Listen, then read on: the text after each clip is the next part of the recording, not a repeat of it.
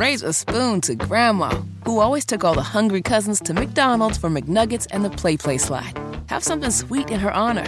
Come to McDonald's and treat yourself to the Grandma McFlurry today. Ba-da-ba-ba-ba. At participating McDonald's for a limited time. From your local Houston BMW Center studios, welcome to the Public Affairs Podcast, addressing local issues that affect our nation and shape our world, presented by 100 Black Men of Metropolitan Houston. I'm your host, KG Smooth, and November is Hip Hop History Month. So this morning we're going to take the entire hour to talk about the history of hip hop, its impact in Black culture, the incredible impact that Houston hip hop culture has had on hip hop culture that really hasn't gotten its flowers or the right due propers that it should deserve. So we're gonna have some fun this morning. Got a little round table, and some other voices may be tapping in. You hear him every day, 12 to 1, doing the best damn lunch mix, period, during Keisha Nicole show. He is the only DJ that gives a jam, ladies and gentlemen, the market icon that is GT Man. GT Man in the building. Man, yeah. Thank you for being here. Man. It's a pleasure, man. And y'all know all about On the Level Promotions. The man, the myth, the legend is here himself. Oren Lumpkin. Lump. What it do, man? Man, it's an honor to be here, KG. It's KG voice smooth as hell, for real. Man, like, it's real. He got the right man. Smooth the intro was. Yeah. It's like he hit a light switch and just went straight smooth. It's like a BMW with them paddle shifters. Like, it's like, yeah. I appreciate that love. Yo, this is going to be dope. Dope energy, period. Hip-hop is going to be turning 50 next year. Man. That's 50 crazy. years old, hip-hop. I'm older than hip-hop. I'm 52. So, with the origins of hip-hop, I remember a couple of years ago, maybe a few years ago, there was this debate about where hip-hop originated. Of course, there's that famous painting of, it was in the Bronx at some party back in the 70s. Avenue, yes. Yeah. Tell the story real. Well, that's pretty much the foundation of it. The Cool Herc parties back in the days. I forget the actual 72 Sedgwick Avenue or whatever the parties used to be.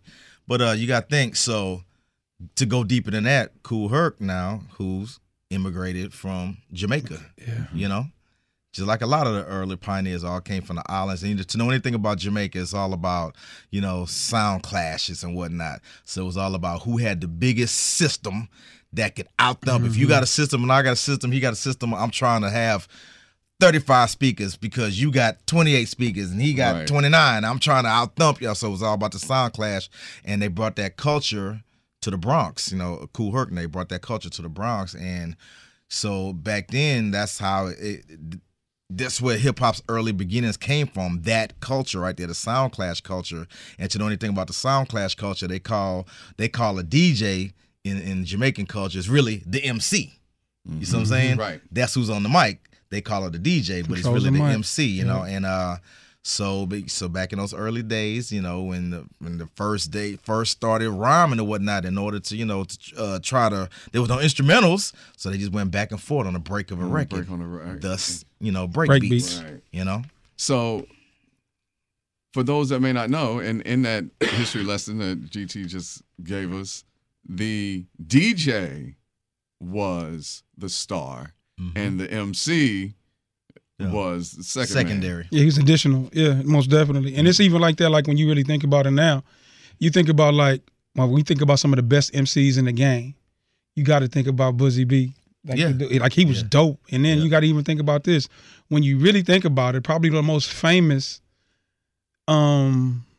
MC, when you really think about it, I mean, just like in just international fame, will probably be Flavor Flav.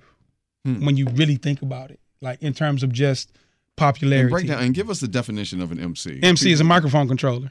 Definitely just that. He's an MC. And now I've even noticed in clubs, and I know GT can attest to this, even in Houston, it was just a DJ. Some of the dopest DJs really don't have a voice. One of the dopest DJs in the city outside of GT is Good Grief. Grief doesn't talk. He lets the records talk. But boy, when you pair him with the right MC, it's different. If you ever see Oak Cliff and Grief get together, because Oak Cliff is a DJ as well, but Oak Cliff is he's a historian when it comes to hip hop in Houston. DJ with tapes, Pitch Control, him and KG. But my thing is, when you see Oak Cliff, when he decides to be at Carrington's, and you wonder why Carrington's has lasted so long in the city with very little to no promotion, that's because he's a true microphone controller. I don't care what the record. He can find the pulse of the record. You can't work him as a radio promoter, as a record promoter. I can't work him on a record. I can present it to him, and then he knows the pulse of the people. He's not jaded. A real MC is not jaded by a record company. Just because Columbia happens to be hot or Universal or Epic happens to be hot, he doesn't care. He'll tell you, hey, look, OG, I got to let this one go. But now, this other act over here that y'all not promoting, I can deal with that. That's a real MC. And he can get a crowd going with hardly much to do about nothing.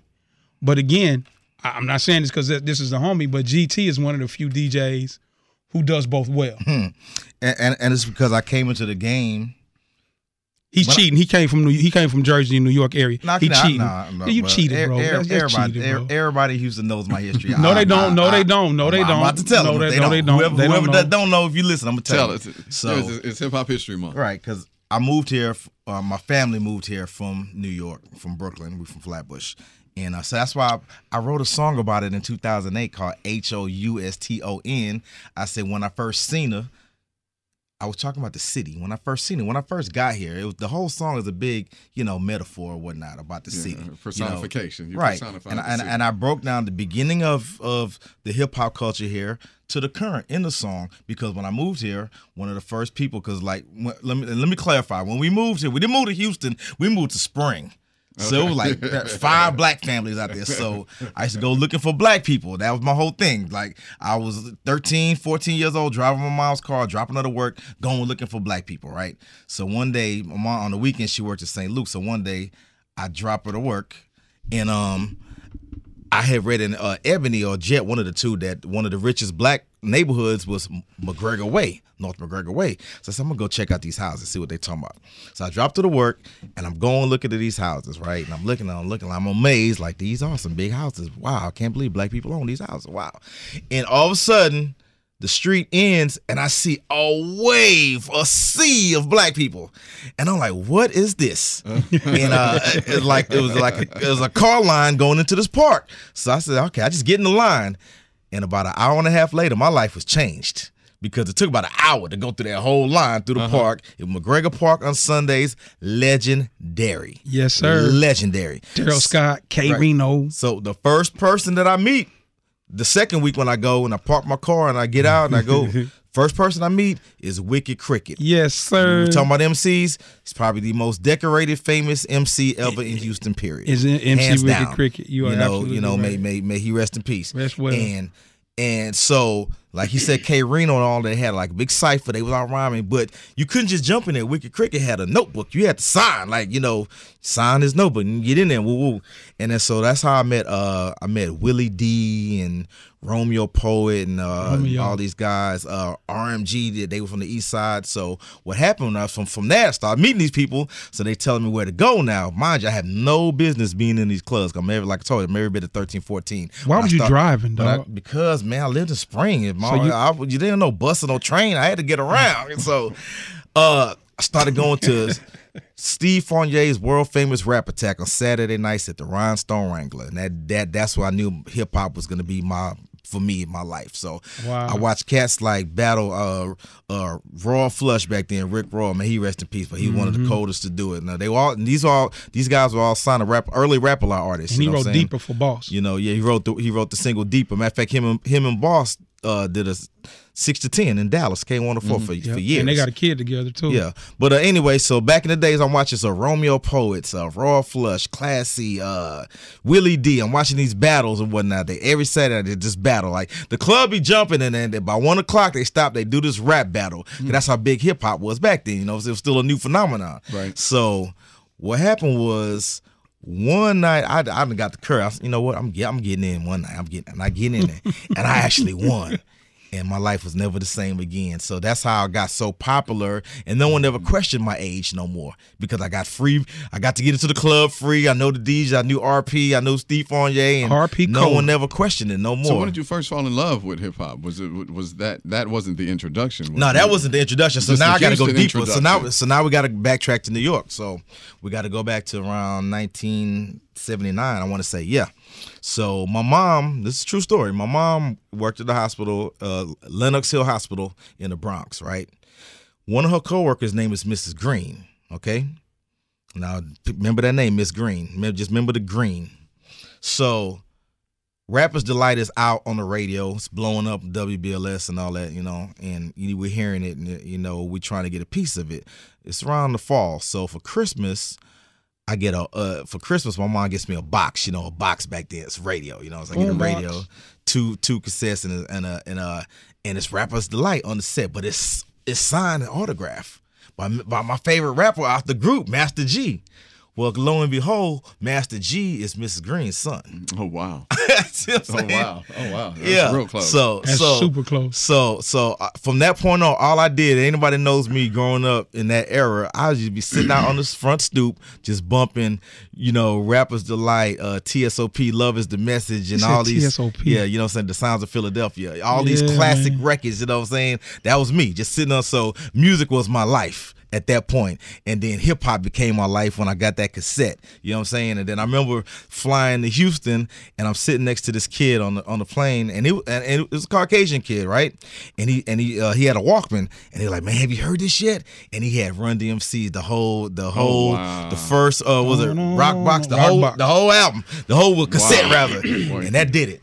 Wow. When did you first fall in love with hip hop, bro? Los Angeles, California native. We cheated. We had 1580 K-Day. And 1580 K-Day was the whole Greg Mack and the Mac Attack. We like ugly women, look at all these roaches. Bobby Jimmy. He used to have Bobby Jimmy's bag line. And on the bag line, he used to imitate like Magic Johnson had just gotten to the Lakers. And Magic has really improved his speech. And what really made me love it is because hip hop was just so. It was just controversial in the fact that when Greg would get on the air, he would mimic Magic Johnson. Hello, Mr. Johnson. This is Mr. Johnson, Mr. Woods. And he would talk like Magic Johnson's tongue was too big for his mouth. And it was so crazy. He would have conversations with himself. And again, it was called Bobby Jimmy's bag line. And he would like mimic different celebrities and how they would react in the rap world. So you got to remember, Easy had Dr. Dre, he had the world-class wrecking crew, but then you go back, like GT. This is the strangest thing in the world. GT remembers when I worked for Aftermath, and with Aftermath, I worked it to where I had to work his albums, Dr. Dre, when he left Death Row. But he came up here, and I was like, Dre, you remember when you used to come DJ our parties for $250? And his eyes got big. And he looked at me. Of course, Carrot has hired me, the lady who runs his office. But what happened was, it was strange because Dr. Dre was cool with my partner Pookie. They were cousins. So he would come and DJ the parties at house parties in LA, and that's all we had to pay him was $250. Pookie was a member of this group called the Eastside Cadets. And it used to be a way to try to keep us out of gangs. And so he would do that. So hip hop has always been my ode to keep me out of trouble, as to whereas my mom saw, the content was a little crazy with the cursing, but I fell in love. And I think the first group that I ever met was Houdini at Big Ben. And I seen Grandmaster D spinning. They was coming in concert, and I had to buy the album. The first album I ever bought, though, was Rapper's Delight. The second one was I bought it at USC at the Village. It was Egyptian Lover, and it had What Is a DJ on one side. What is a DJ if you can't scratch it? What is an MC if you can't rap? What is a beat without a hard rap? I can do it all, baby, just like that. So that right there. Do you realize how big all of those early West Coast records were? First of all, Bobby Jimmy, big butt classic out here. And then look at all these roaches. Look at all these roaches. And what's the other one where he impersonated all the rappers? Don't make me lie. He redid Rumors. Remember? Yeah, remember. Yeah. All right. And then Egyptian Lover was huge out here. Egyptian Lover, like, let me tell you something. I seen Uncle Jam at the LA Sports Arena, snuck in, too young, like GT. I seen Uncle Jam's Army. And Uncle Jam came out the bottom of the sports arena. He had 9 turntables. coming out, playing records, playing rock backwards. Just coming up with a whole unit on. Like, they had Dr. Dre and the World Class Wrecking Crew, and they had them funny uniforms on. It was just, he got that as an ode from Uncle Jim. Uncle Jim wants you to funk with him. It was a whole record, but the West Coast, it was so crazy because as hip-hop was beginning, it was evolving in other places as well. Right. It may have started in New York, but by the time it got to the West, where I grew up, it was a trip because it took on the persona of the neighborhood. The persona of the neighborhood back then was gangster. So you had Ice-T, then you had Ice Cube, which is an ode to Ice-T on name, but Ice Cube was an architect major. He was a writer. His parents had a little money. So when he would paint these words, came out, I was like, "What is this? Yeah, like, this it's is wild." My introduction to Ice-T was the movie Breaking. Let me do a reset real quick. You're listening to the Public Affairs Podcast. It is Hip Hop History Month. Public Affairs Podcast being brought to you by the 100 Black Men of Metropolitan Houston. And Cricket is celebrating Hip Hop History Month with 97.9 The Box. So shout out to Cricket. Celebrate with us all month long as we celebrate all the elements of hip hop. You can log on to theboxhouston.com to get trivia, hear stories like GT, go through the different eras of hip hop, which is what I actually want to do right now. How would you all classify the different eras of hip hop, starting from the early days with the Sugar Hill Gang, into the 80s with the Run DMCs and the LL Cool J's, and then on to the to the golden era, and the Big Daddy Kanes. Was the golden era be the 90s? They say they dubbed the 90s the golden era. Well, so 90s was dubbed the golden era, kind of gangster. Well, I think they dubbed it the golden era because that's when them checks started getting cut. That's when it got real. To be safe, in the golden era, you had. There was more of a balance because you had something like an NWA, but you also had something like a Public Enemy or DMX. Or KRS-One. One of the greatest interviews I ever seen was a Kumo D interview, and he talked about that. He talked about the balance. He's like, man, he said, we came up in an era where, okay, you had Chuck D, boom, okay, yeah, I need that right now, boom, boom, but then you still want to hear some Eazy-E, and that was cool. All right, cool. Enough of that. All right, let me hear some X-Clan. But there was balance. You know what I'm saying? That's the big thing. There was balance. But David Bender said something a couple of years ago that was really real. He said, Lump, we can't be angry at this era. He said you can't. He said some of the old guys are angry. He said, but what we have to remember is that when we were spending our money, they were looking at us spend our money, and we weren't building bridges to show them the way. Right. So as a result, they figured out a way, and it worked for them. Just because we don't like what it was doesn't mean that it didn't work, because truth be told, and I hate to use this analogy, but I have to, if Soulja Boy wouldn't have made all the money he made off of Crank That if Scarface hadn't been first and made some mistakes in the dark. You understand what I'm saying? Like the multimillionaires that we have right now, like say for instance, who used to make beats back in the day? Who was dope? Crazy C. Let's just say Crazy C, Houston on, who did the remix, who made me fall in love with Wu-Tang. He did the remix to Method Man, METHOD man, but he used the freaking MC Breed, Ain't No Future in Your Front in the background. Me and Simon Cullins, Crazy C, we went to high school together. Me and Tony Draper, Swap House, we went to high school together. Def Jam Blaster went to high school. Scarface went to my high school. Thurman Thomas went to my high school. Isaiah Washington went to my high school. So when you talk about hip hop in these eras, GT and I lived through each era. Like when you think about that. Yeah, because you got to think it starts late 70s, basically came out the disco era, whatnot. Remember Bowfly? Yeah. Then you get to the 80s where it was all about the drum machine, about that whole era, your Run DMCs, your Tila Rocks, all the early 80s. Then they merged Run DMC and Aerosmith.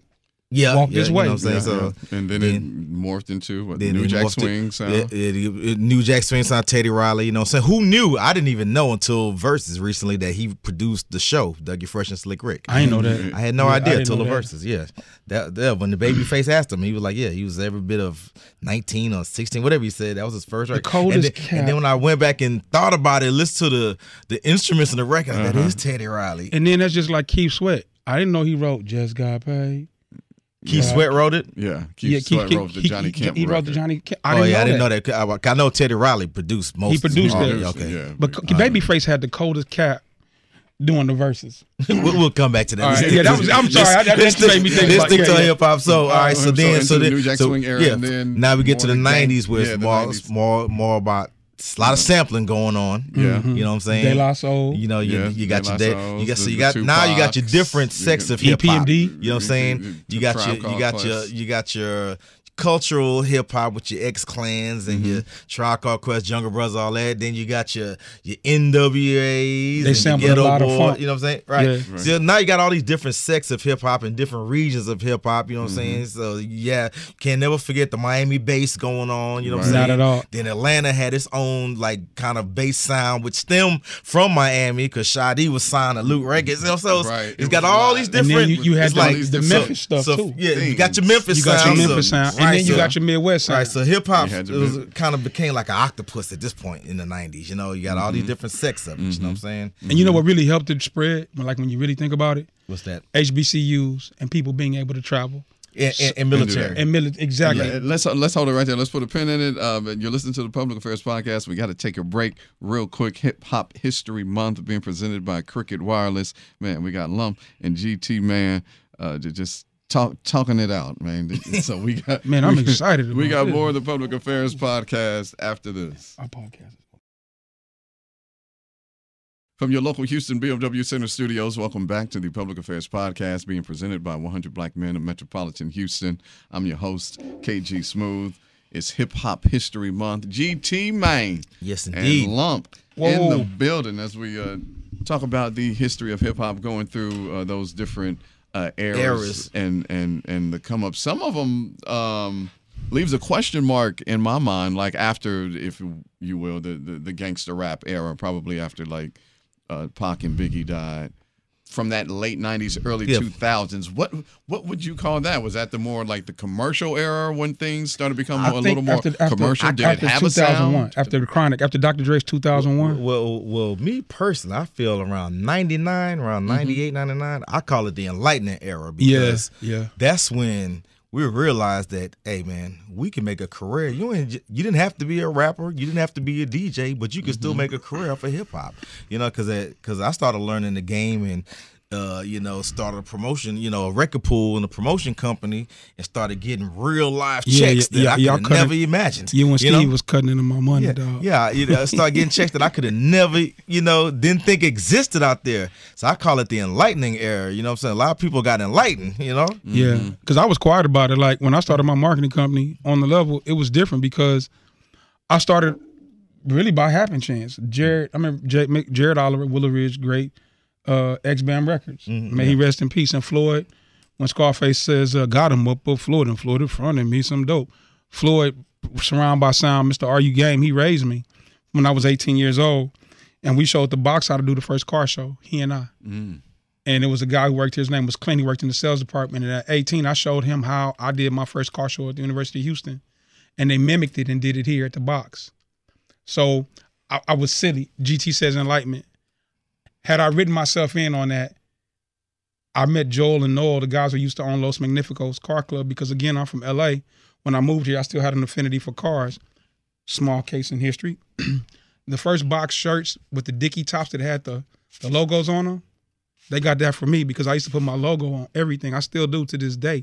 But my thing is, I started my marketing company, but it started out when I was managing BAM. Because Jared and Floyd had teamed up. They owned X-Bam, and I had to manage BAM. But in the interim of me doing that, I could only promote independent records because GT will tell you all these other cats, Sincere, P2, Cypher, Ace, they had all the major accounts. So I had to do the independent route. So I had to learn how to really work records. So I had to be able to go into a record store and say, Dan Zindler at Sound Waves, Marvin Zindler's son. Hey, look, Dan, that needs to come down. It's only selling this much. They're only playing it this much on radio. My record is getting heat in the street, and they're mixing it at Mix Show at the box, and they're playing it at KTSU and K-True. They're playing it at Rice. So I think I deserve that space. I didn't have the money for the positioning, but I had the knowledge and I knew how to work records. So as it worked, he said enlightenment. I would go into the store, and this is when I learned about branding. I wanted people to know who I was. So my logo before Jermaine Dupri and before Rick Ross was just my face on the Level Promotions. It was just me smiling. That's all it was. My Gap was my trademark. And what I did was I put a sticker on every display that I did. That way, the sticker had enough information on my address and my phone number for them to call me. So during that period, I literally, like GT said, I enlightened myself to other people and to make the money. And then people were missing me. They were like, oh, he's just working independent records. And then I got Mystical. Don't let him fool you. He got that from Frank Lucas. They say he was kind of like Blue Magic, you know. So that was he had his Blue Magic stick and all his displays. I ain't mad at him. That was genius. But you have fun though. Like, and when I came to work records, it was like I had to do all my homework. So all these crazy because you said something when you had Mystical. I remember when you first.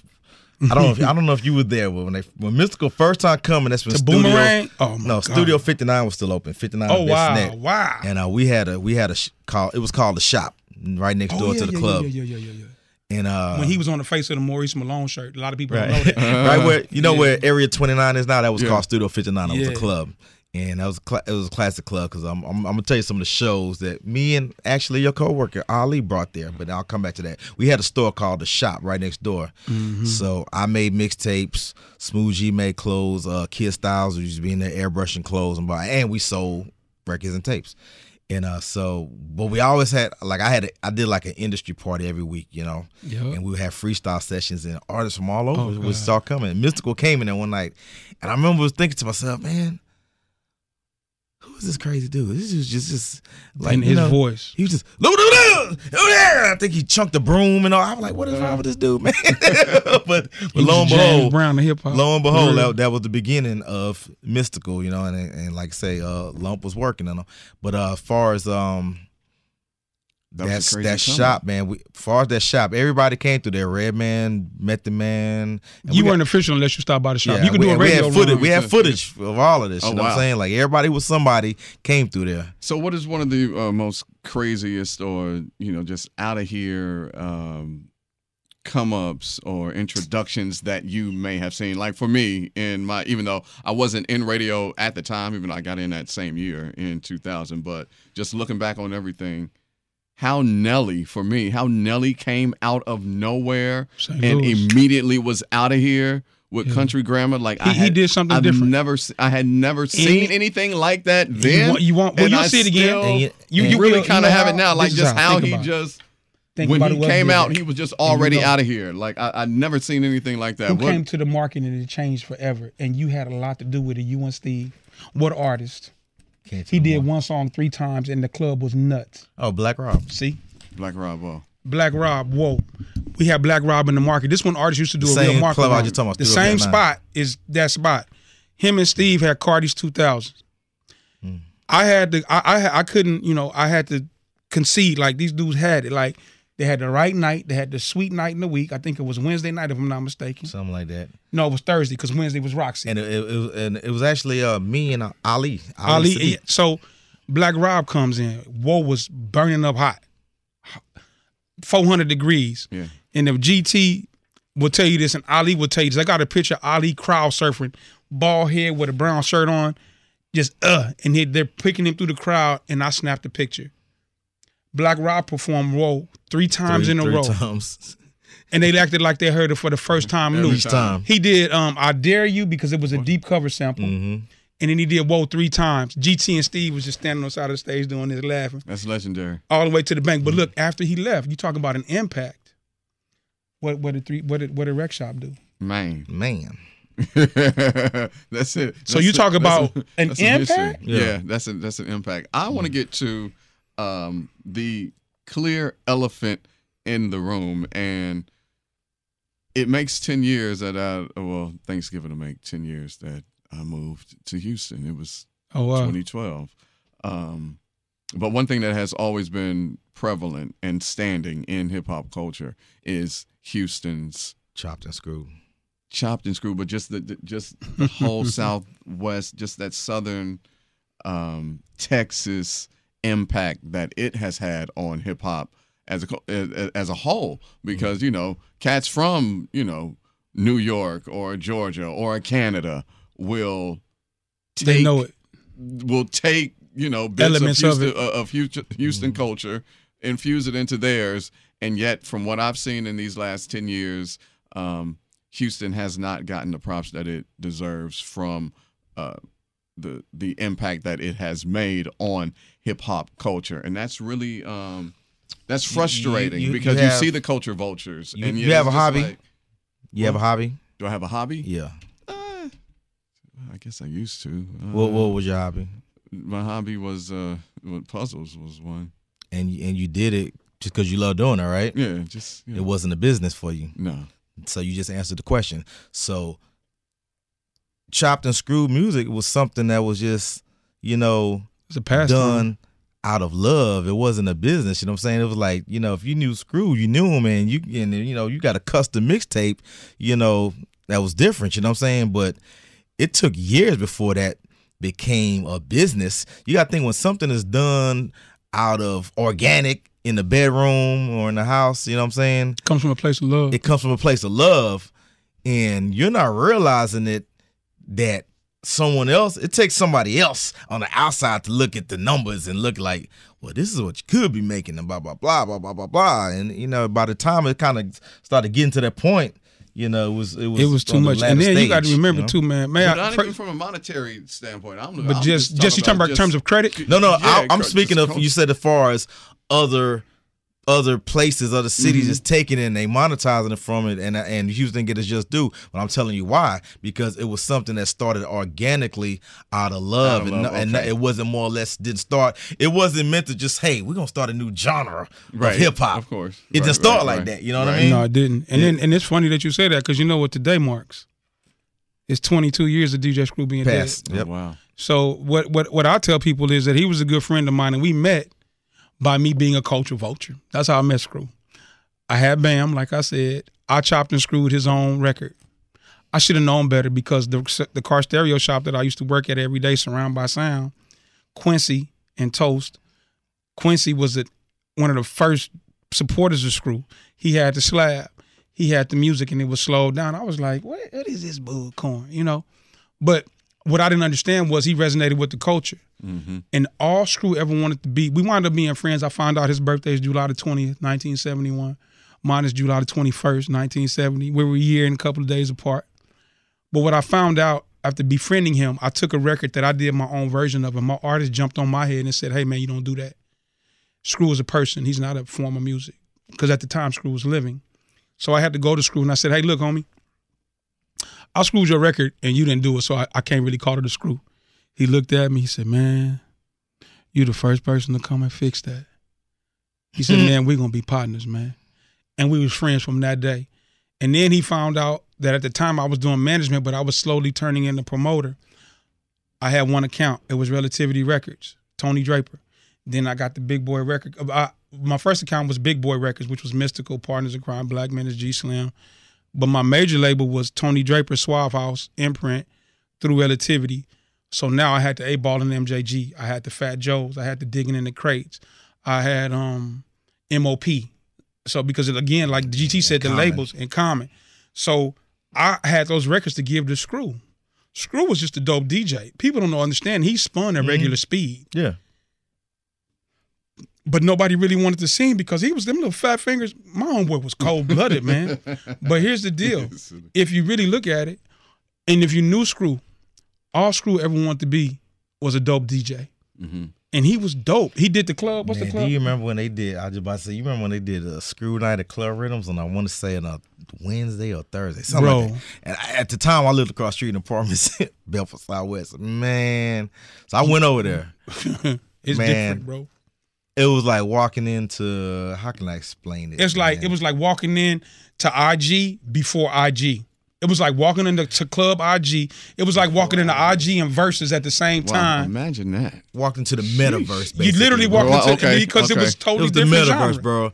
And so like everybody, so you know what different vibe. You know what goes along with the music. So everybody they on surf, smoking, and so it was like I felt like I was the only one moving in real speed, you know. Everything else and everything else slow. Kind of like the what's the movie came out that Spider-Man was like 8 different Spider-Man or whatever. It was like that. It's like I'm in there moving, but I felt like normal speed, but it's like I'm sprinting.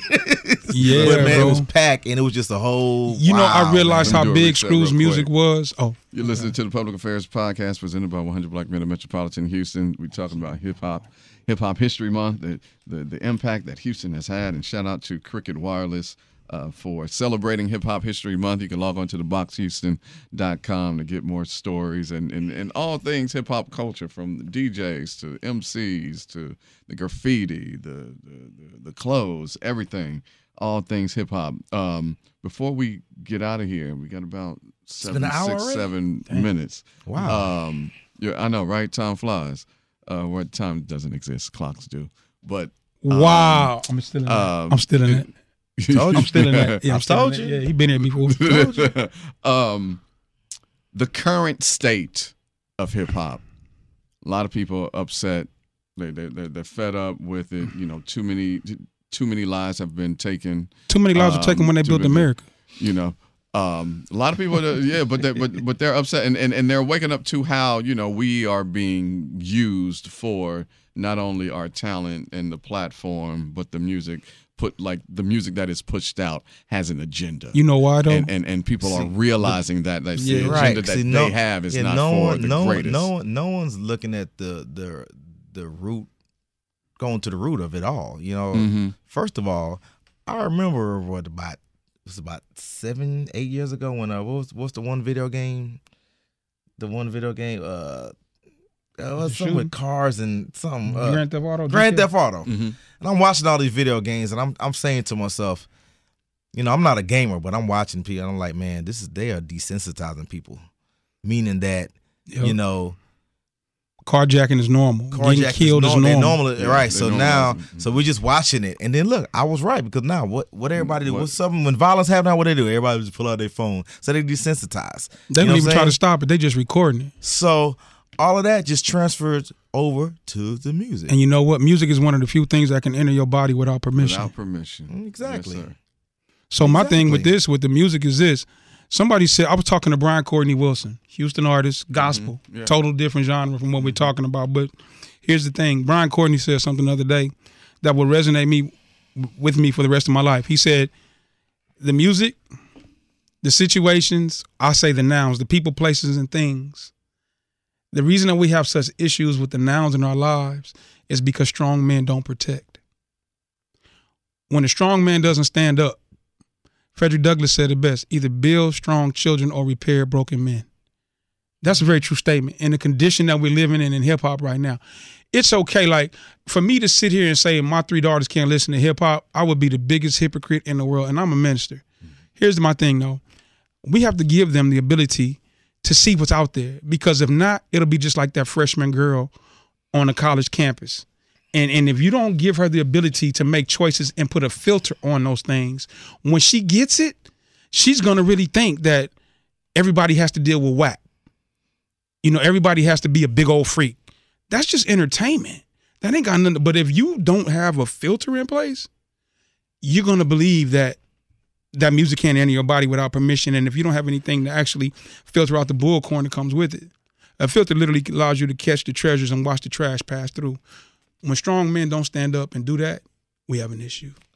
And when we came up, we knew the difference of it being entertainment versus reality. Right. You know, now a lot of these kids don't know the difference. Right. They don't realize the reality till that jail say go clink, and that's when reality set in. You know what I'm saying? Like, we knew it was entertainment. Me, like, I used to love me some NWA and Ghetto Boys, and in my mind, they didn't do all of this stuff. You know what I'm saying? It was a video. You know, it was just entertainment. It was like listening to a movie. You know, like, I didn't think they, whatever. But now these kids here, and they just, and I can use my son as an example. My son, very smart kid, full scholarship at Prairie View right now, and his favorite rapper for the past since middle school is Chief Keef.